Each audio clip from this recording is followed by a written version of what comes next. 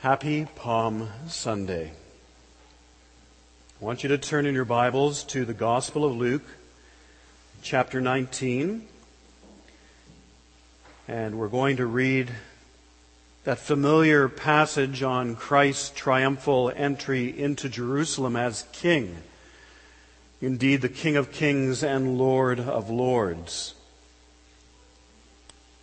We're going to be looking at roads that Jesus took over this Easter season, mini-series, as we park our series in Hebrews for a little bit. And this is the road into Jerusalem. And if you're wondering what my goal in this, it's the same goal that I have every single Sunday. That hymn put it well, to search Christ's depths.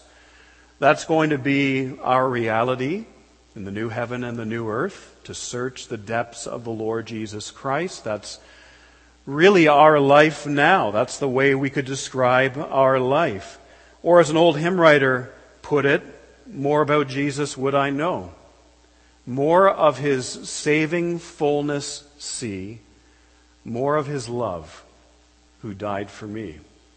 So when we're looking at Jesus traveling these different roads into Jerusalem through Golgotha and on the road to Emmaus, that's what I want us to see. I want you to see the love of the Lord Jesus Christ for you.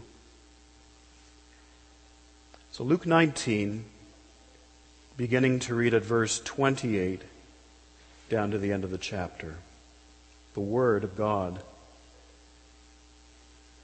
And when he had said these things, he went on ahead, going up to Jerusalem.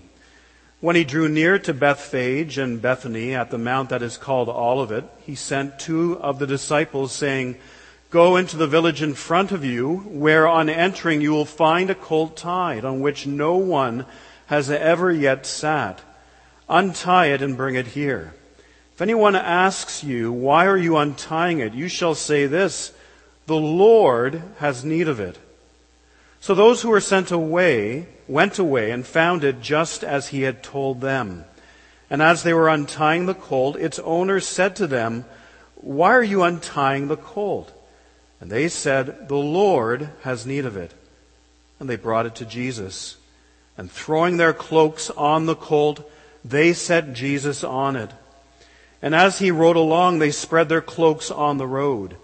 And he was drawing near, already on the way down the Mount of Olives. The whole multitude of his disciples began to rejoice and praise God with a loud voice for all the mighty works that they had seen, saying, "Blessed is the King who comes in the name of the Lord. Peace in heaven and glory in the highest." And some of the Pharisees in the crowd said to him, "Teacher, rebuke your disciples." He answered, "I tell you, if these were silent, the very stones would cry out." When he drew near and saw the city, he wept over it, saying, "Would that you, even you, had known on this day the things that make for peace. But now they are hidden from your eyes. For the days will come upon you when your enemies will set up a barricade around you and surround you and hem you in on every side and tear you down to the ground, you and your children within you. And they will not leave one stone upon another in you, because you did not know the time of your visitation." And he entered the temple, began to drive out those who sold, saying to them, "It is written, 'My house shall be a house of prayer,' but you have made it a den of robbers." And he was teaching daily in the temple. The chief priests and the scribes and the principal men of the people were seeking to destroy him, but they did not find anything they could do, for all the people were hanging on his words. We thank God for his word. Let's pray together one more time.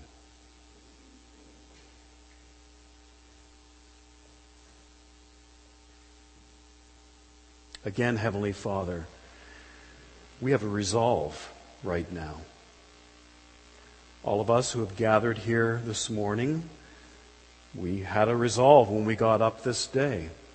A resolve that was born of your Spirit and born of your grace to gather together with your people and to worship you, the living God. We have a resolve this morning as hearers of your word that you would deal with us first. You would not necessarily, in our thinking, deal with our neighbor next to us. Lord, when we have that thought come in our mind as we hear the word preached that I hope so-and-so is listening to this, may we put such thoughts to death. And may we utter a prayer, deal with me. Deal with me. And Heavenly Father, I have resolved to preach this word well. I've studied, I've prepared. I don't feel equipped enough to do this. And so as hearers and as a preacher of your word, we pray again that you would fulfill our resolves for good, for eternal good. Lord, this passage talks about peace being in heaven. We long to see someone here have peace here on earth. It's available. It's there for the grasping, there for the taking. May they see Jesus this day, not only as King of Kings and Lord of Lords, but as the Savior of sinners. It's in Jesus' name we pray. Amen. The road into Jerusalem is really the story about a coming. There is a Greek word for that. It's actually the word that we also get in our English language for bishop. It's the word episkope. Usually, with that word coming, and when you think about that word being used in this context, it's someone coming to actually take care of business. It involves an investigation. It involves doing things. And the earth has been full of comings over the history of the world, and some of them have been bad and some of them have been good. You think of a bad coming. March 15th, 1939, one named Adolf Hitler arrived in Prague in what is now known as Czechia. A bad coming for that people. That's not what's going on here. This is a really good coming. At least a good coming for those who have embraced Jesus Christ as King of Kings and Lord of Lords. Jesus, understand, is heaven's champion sent into the world. He is the one that has come into the world to deal with our sin problem, such that sinners who embrace him might have relationship, fellowship with the living God. That coming to us through the instrument, the God-given, Spirit-given instrument of faith in Jesus Christ. Jesus lives, he dies for us, he's been raised from the dead. We who believe on him take part in that eternal life. This is a wonderful entrance. A little bit of a context about the Gospel of Luke and where we are in that Gospel. The portion here actually ends a very long portion in the narrative, really a biography of sorts of the Lord Jesus Christ, who he is and what he came to do. And this is actually called the journey narrative. And that narrative actually spans from chapter 9, verse 51, all the way to verse 48 in chapter 19. And if you look at that verse, way back in chapter 9, you see something of the Lord Jesus Christ and his resolve to do what the Father had given him to do, to live and die and be raised again for sinners. He is like that horse with blinders on as he peers out into the distance and he sees Jerusalem. Nothing will dissuade him from that task. So 10 chapters have been spent Jesus marching toward Jerusalem. And leading up to this point, he actually tells a parable which is key if you're going to understand Palm Sunday. It's prefaced in our text. If you just go backwards a little bit in chapter 19, you see the parable of the minas. But Jesus tells this parable why. Verse 11 says, as they heard these things, the Son of Man came to seek and to save the lost.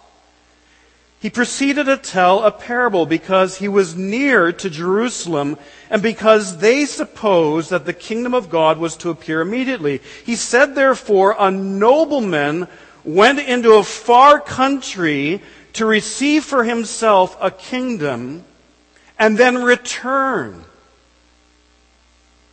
A nobleman coming into a far country to receive the kingdom and then return. That is the description of the entire gospel age, right there and then. I don't know what your eschatology is, but this ought to drive your eschatology. Jesus is the nobleman. Here on Palm Sunday, he, in a sense, receives the kingdom. It's not consummated yet, and he will return one day, once and for all time, to reign in a consummated fashion. So the parable drives our understanding of this great and glorious coming. Again, Jesus is the one of noble birth. He's the Son of David, the Son of God. He comes into that far country, the world, to receive the kingdom on account of his finished work. And he will one day return to consummate the receiving of the kingdom. And he will judge on that coming, and he will share his dominion with those who respond well. So as you look at what's going on here in this text, you are to think about another time where Jesus travels on another road, the road from heaven to earth, on that great and glorious day of the Lord. And we'll come back to that as we conclude. But in terms of understanding the text, the parable is the lens with which we should view what's going on here. There are 3 points this morning. Point number 1, the king declares himself. Point number 2, the king announces judgment. And point number 3, the king cleans house. He declares himself, he announces judgment, and he cleans house. These same 3 things are going to happen when Jesus comes back. Amen? He's going to declare himself. He's going to announce judgment. And he is going to clean house. This is a precursor to all of that. Point number 1, the king declares himself. This is really interesting because if you've read the gospel at all, you'll notice time and again, Jesus telling people, don't tell anybody who I am. You think about Luke chapter 9, verses 18 to 22. Now it happened that as he was praying alone, the disciples were with him, and he asked them, who do the crowd say that I am? And they answered, John the Baptist, but others say Elijah, and others that one of the prophets of old has arisen. And he said to them, but who do you say that I am? And Peter answered, the Christ of God. And he strictly charged and commanded them to tell this to no one, saying, the Son of Man must suffer many things and be rejected by the elders and chief priests and scribes and be killed, and on the 3rd day be raised. Don't tell anybody who I am, not yet, not until I have fulfilled all righteousness. We come to the text here, and it's totally the opposite of that. Here and now he declares exactly who he is. So see that in the text, reading it again. And when he had said these things, having told that parable, he went on ahead, going up to Jerusalem. When he drew near to Bethphage and Bethany at the mount that is called Olivet, he sent 2 of the disciples, saying, go into the village in front of you, where on entering you will find a colt tied, on which no one has ever yet sat. Untie it and bring it here. If anyone asks you, why are you untying it? You shall say this. Notice the language. The Lord has need of it. So those who were sent away and found it just as he had told them. And as they were untying the colt, its owner said to them, why are you untying the colt? And they said, notice the language, the Lord has need of it. So he's declaring himself to 2 groups. Again to the disciples, and also to the people who are around them. And it's evident for all who have eyes to see. You might be asking, well, how does he do that? And if you're going to tell me that he declares himself to be the living God and the Christ, the one who was appointed by God to bring about salvation to sinners, and the King of Kings, the one who would sit on David's throne, if you're going to tell me that by his knowledge here of this colt tied up in Jerusalem is what proves his divinity, I don't buy that. Well, you ought to.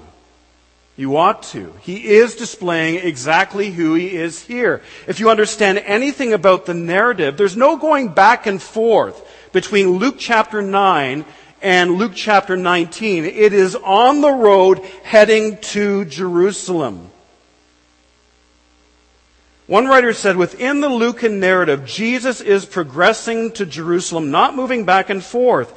Hence, his instructions here concerning what the disciples will find and what they are to do, combined with the narrator's conclusion, those who were sent found it just as he had told them, must point to Jesus' customary prophetic omniscience and not to his having made prior arrangements. He is the Son of God, even God himself.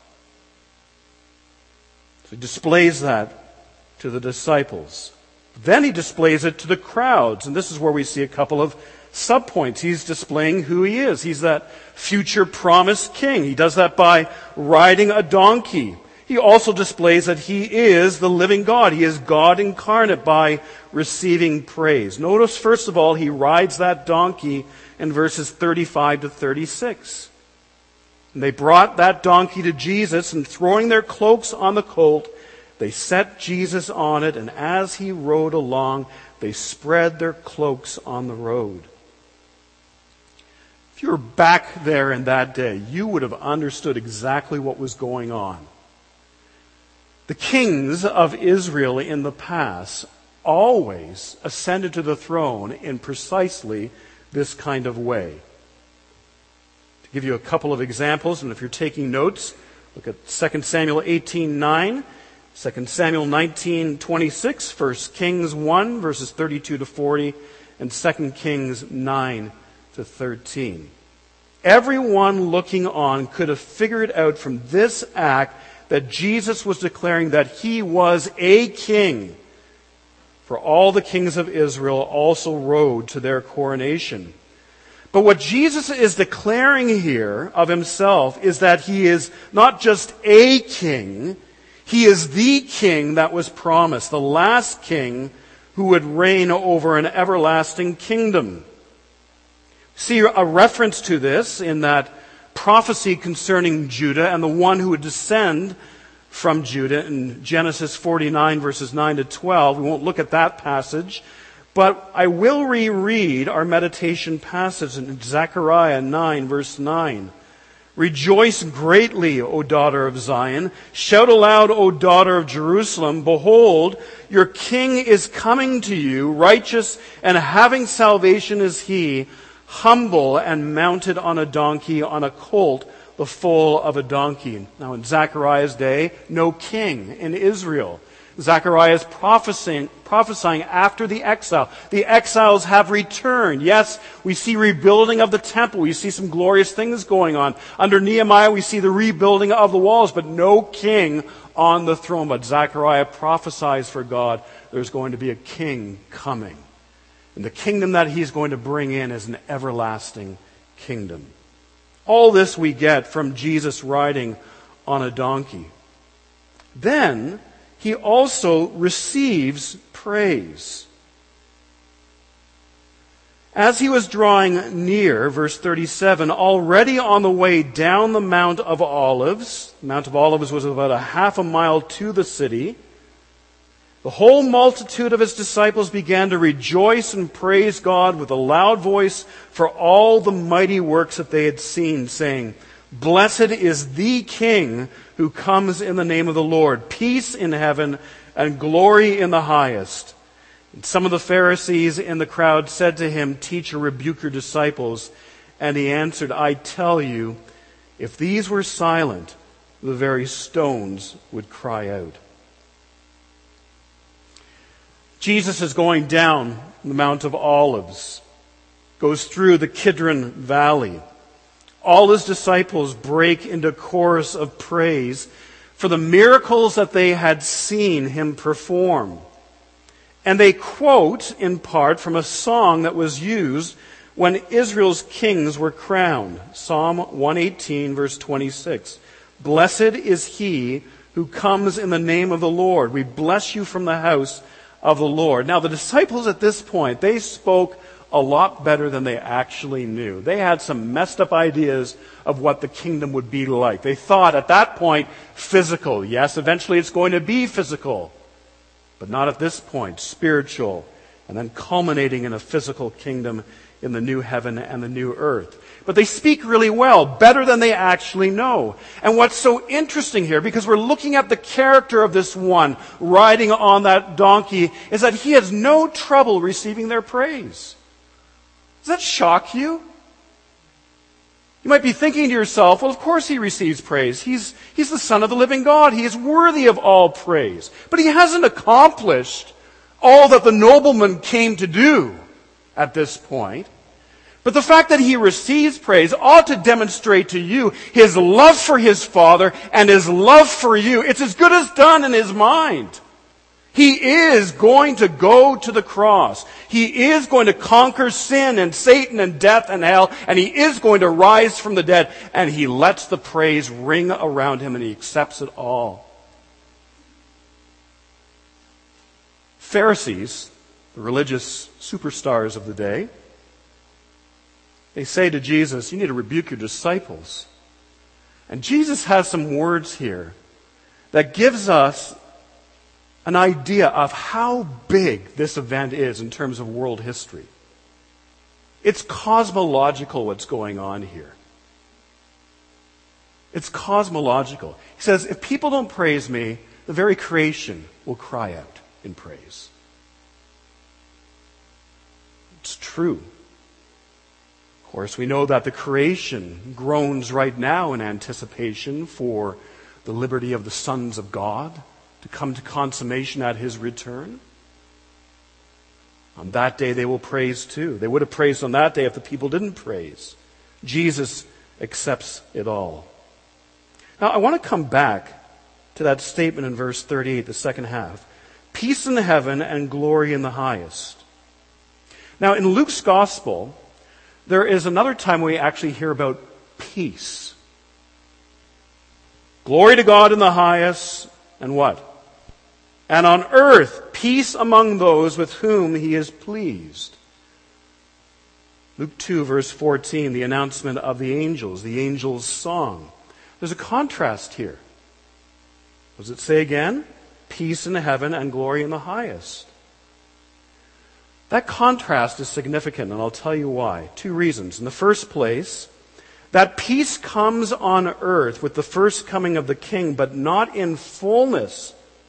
Not in fullness. The fullness awaits the second coming of the King, when heaven, where peace is in fullness, and earth are made one. That's one thing that we can draw from that contrast. But there's a second thing. In the second place, the contrast is actually an invitation, and if you are not a believer in the Lord Jesus Christ, hear what is said there. Peace in heaven. It is available for you through this one if you but believe on him. Then that peace will be dispensed to your soul. And that for all eternity. Come to the Prince of Peace, even Jesus Christ. So on the road into Jerusalem, we see the King declaring himself. Second point, verses 41 to 44. The King announces judgment. The narrative here really slows down. Time slows down almost. The drama of the salvation the King will achieve, it intensifies here. And the judgment that he announces, first of all, is in himself. God will judge sin in Jesus for those who put their faith and trust in Jesus. Now, where do I get that from? Well, I get that from verses 41 to 42. Jesus announces here judgment in himself for those who will trust on him, but he's lamenting when he pronounces this, because he's looking at Jerusalem and they don't recognize it. They don't recognize that what they need is found in him. And when he drew near and saw the city, he wept over it, saying, "Would that you, even you, had known on this day the things that make for peace, but now they are hidden from your eyes."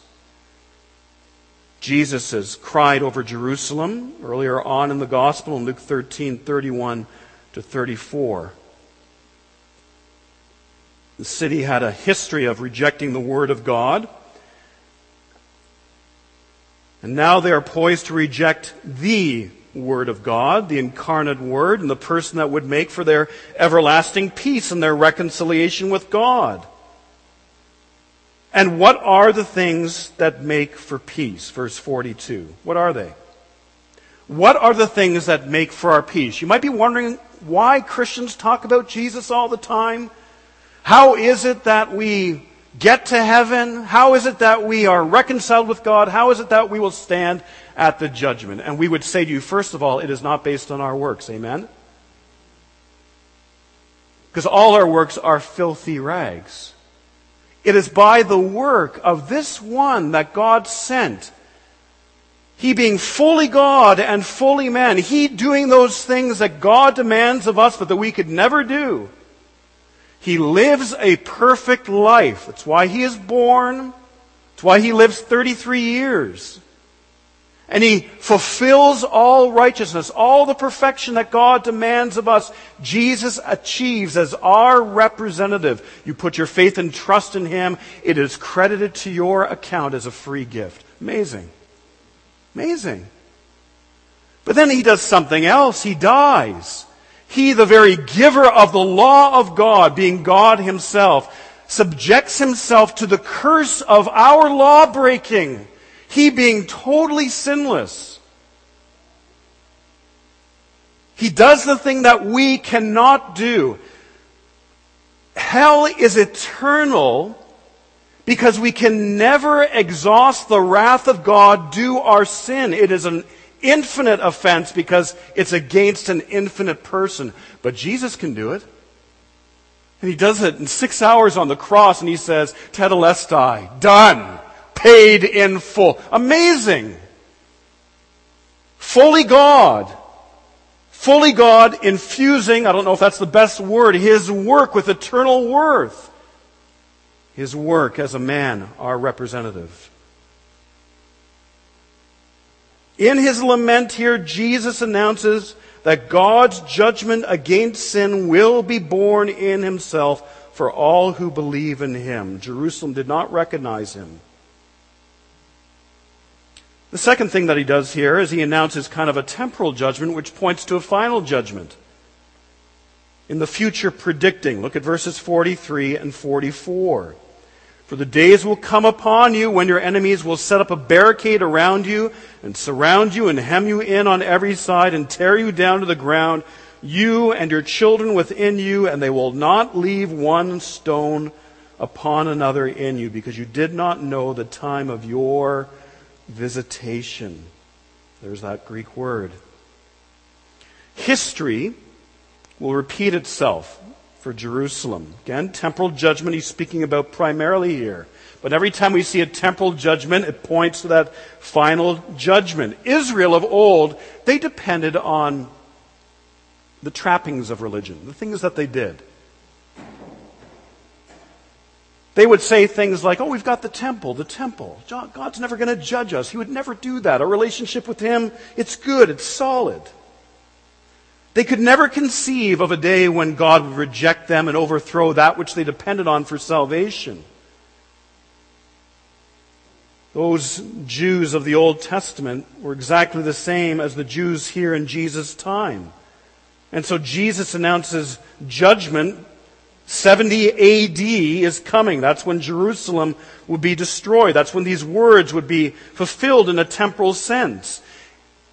But they point to something further afield, further into the future. A final judgment. We'll talk about that later on in chapter 21, verses 5 to 9. But I want to come back to that statement. You did not know the time of your visitation. We're going to talk a little bit about this tonight, what time we are in when we look at the book of Amos. Is that you? You don't recognize what time it is and what time we are moving toward? We're moving toward another and a final visitation. So much worse than 70 AD. And my question for you this morning, if you are not a Christian, is will Jesus' pronouncement here be the pronouncement he makes of you when he comes with all his powerful angels? On that awful day, God in his Christ will punish for all eternity all those who have made the decision to go it alone, to trust in their own righteousness and not the righteousness that is from God. And I plead with you from the bottom of my heart to recognize now the certainty of that coming final visitation. And you need to flee to Jesus Christ for salvation. Repent and believe on him. The king not only declares himself, but the king announces judgment. Now he's the king. Point number 3.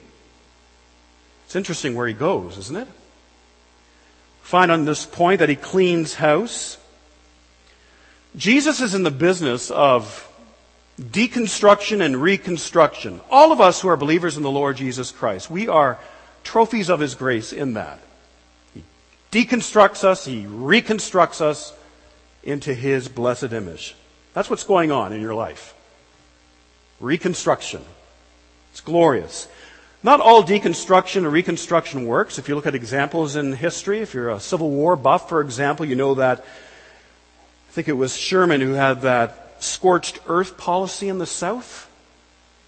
Basically laid waste to everything. And it took years for the South to be rebuilt. And even then, 100 years before those who were of African descent enjoyed any kind of privileges. They thought it might come right away.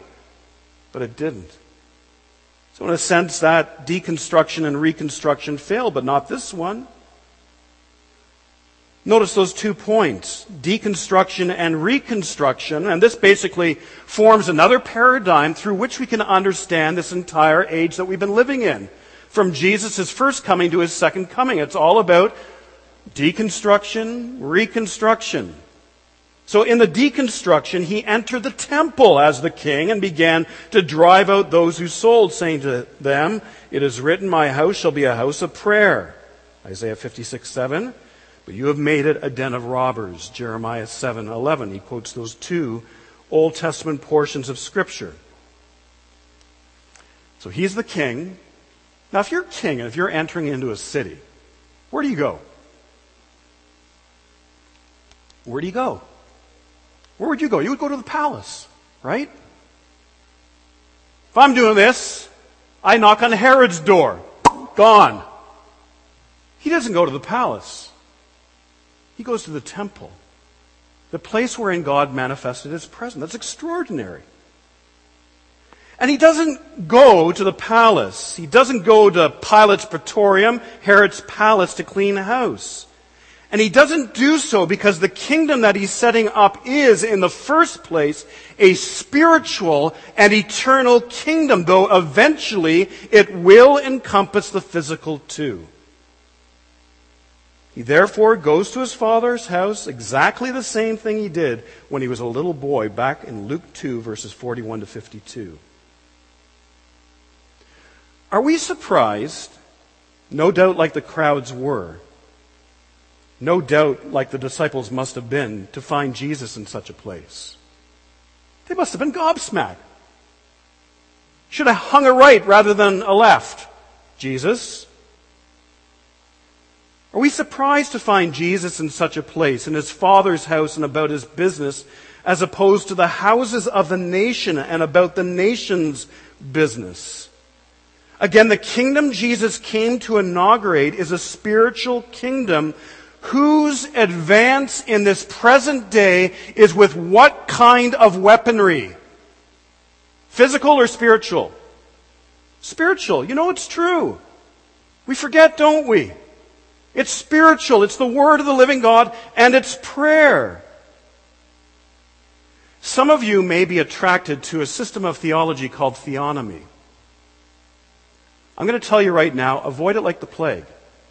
It used to be an outlier in Christian thinking. It has become very, very, very popular today. I'll tell you why.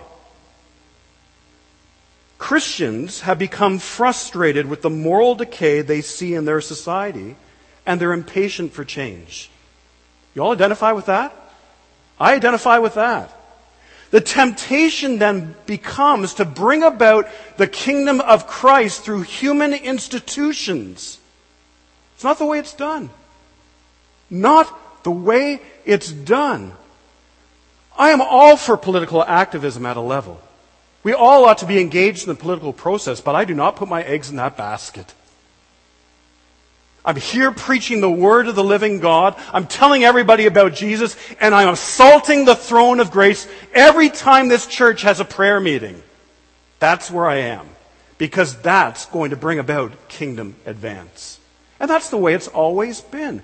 Don't fall into that particular error.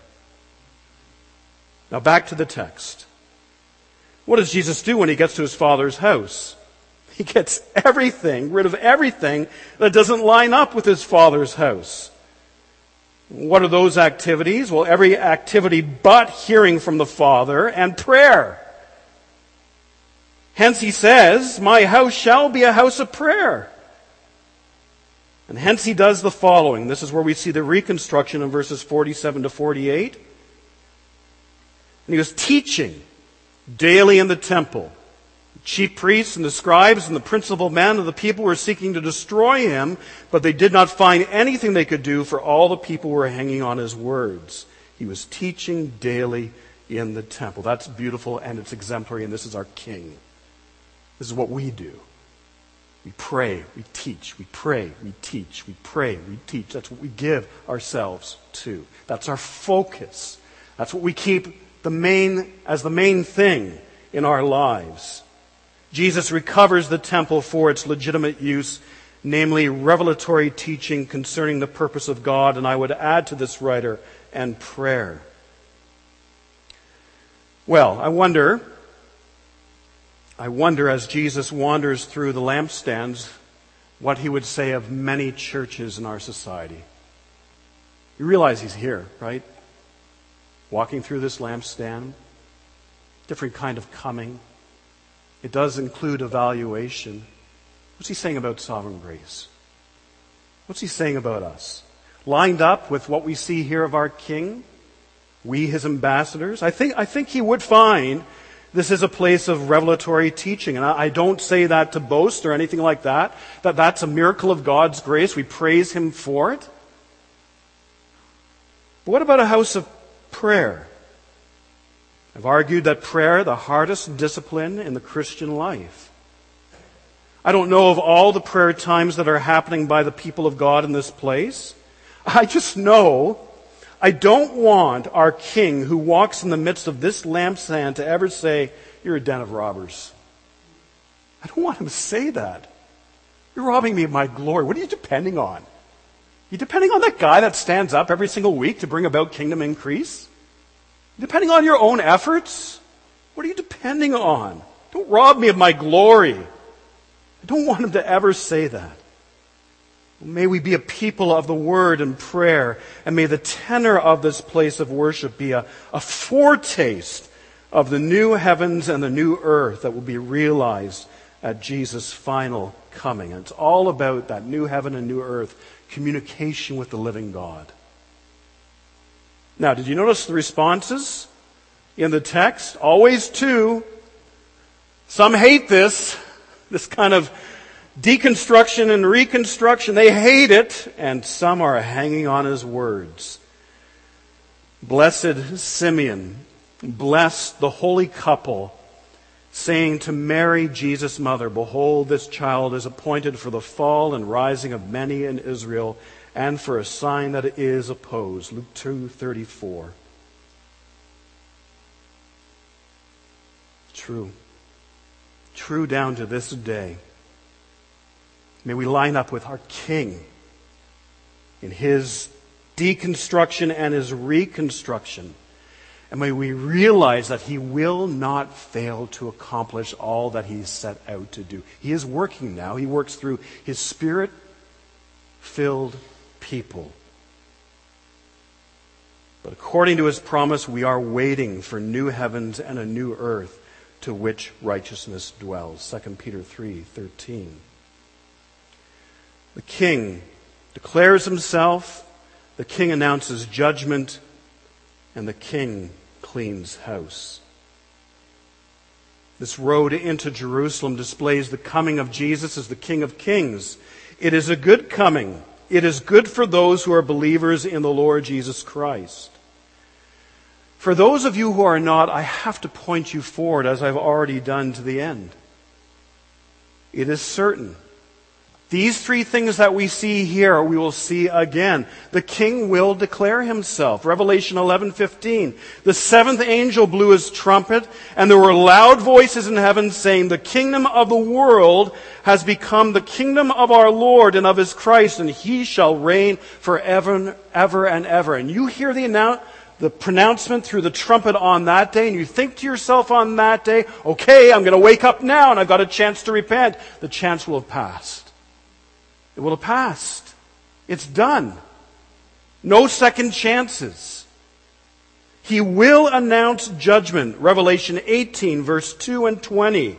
Fallen, fallen is Babylon, symbolizing the whole world order.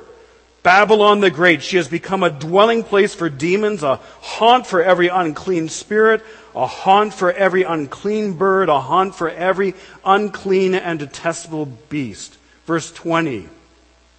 Now pointing to the elect, the inhabitants of heaven. Rejoice over her, O heaven, and you saints and apostles and prophets, for God has given judgment for you against her.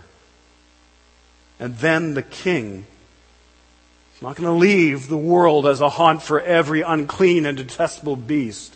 He will then clean house. And the pictures of Revelation are they are designed to frighten. They are. They are designed to scare you away from hell. To scare the hell out of you. Revelation 19:17-21. Revelation 19 is all about two suppers. You realize that, don't you? There's going to be a great supper. It's going to make our meager meal that we celebrated last Sunday look like nothing. The marriage supper of the Lamb. Those who believe in the Lord Jesus Christ, they're with Him. But those who are not are going to be on the menu. That's what the Bible says. And on the menu for all eternity. Revelation 19:17-21, then I saw an angel standing in the sun, and with a loud voice he called to all the birds that fly directly overhead, "Come, gather for the great supper of God, to eat the flesh of kings, the flesh of captains, the flesh of mighty men, the flesh of horses and their riders, and the flesh of all men, both free and slave, both small and great. And I saw the beast and the kings of the earth with their armies gathered to make war against him who was sitting on the horse and against his army. And the beast was captured, and with it the false prophet, who in its presence had done the signs by which he deceived those who had received the mark of the beast and those who worshipped its image. These two were thrown alive into the lake of fire that burns with sulfur, and the rest were slain by the sword that came from the mouth of him who was sitting on the horse, and all the birds were gorged with their flesh. Whose supper are you going to be at?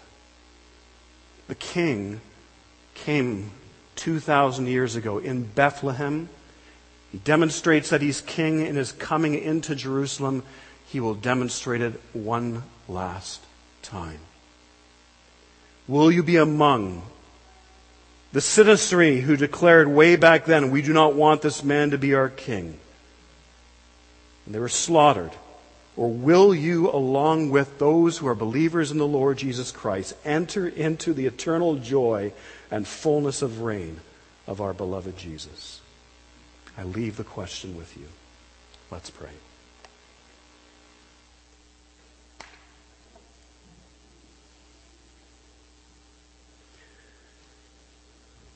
How we love you, precious Jesus. Your work is amazing when we contemplate it. Your resolve, amazing. We thank you that by the grace of our triune God, we have come to believe in you. Make those of us who belong to you, Heavenly Father, all about your kingdom and your way. Even in doing that in a strange and inscrutable and mysterious way, hastening the coming of the day of the Lord and the eternal day of God. May this place be a place of revelatory teaching and prayer.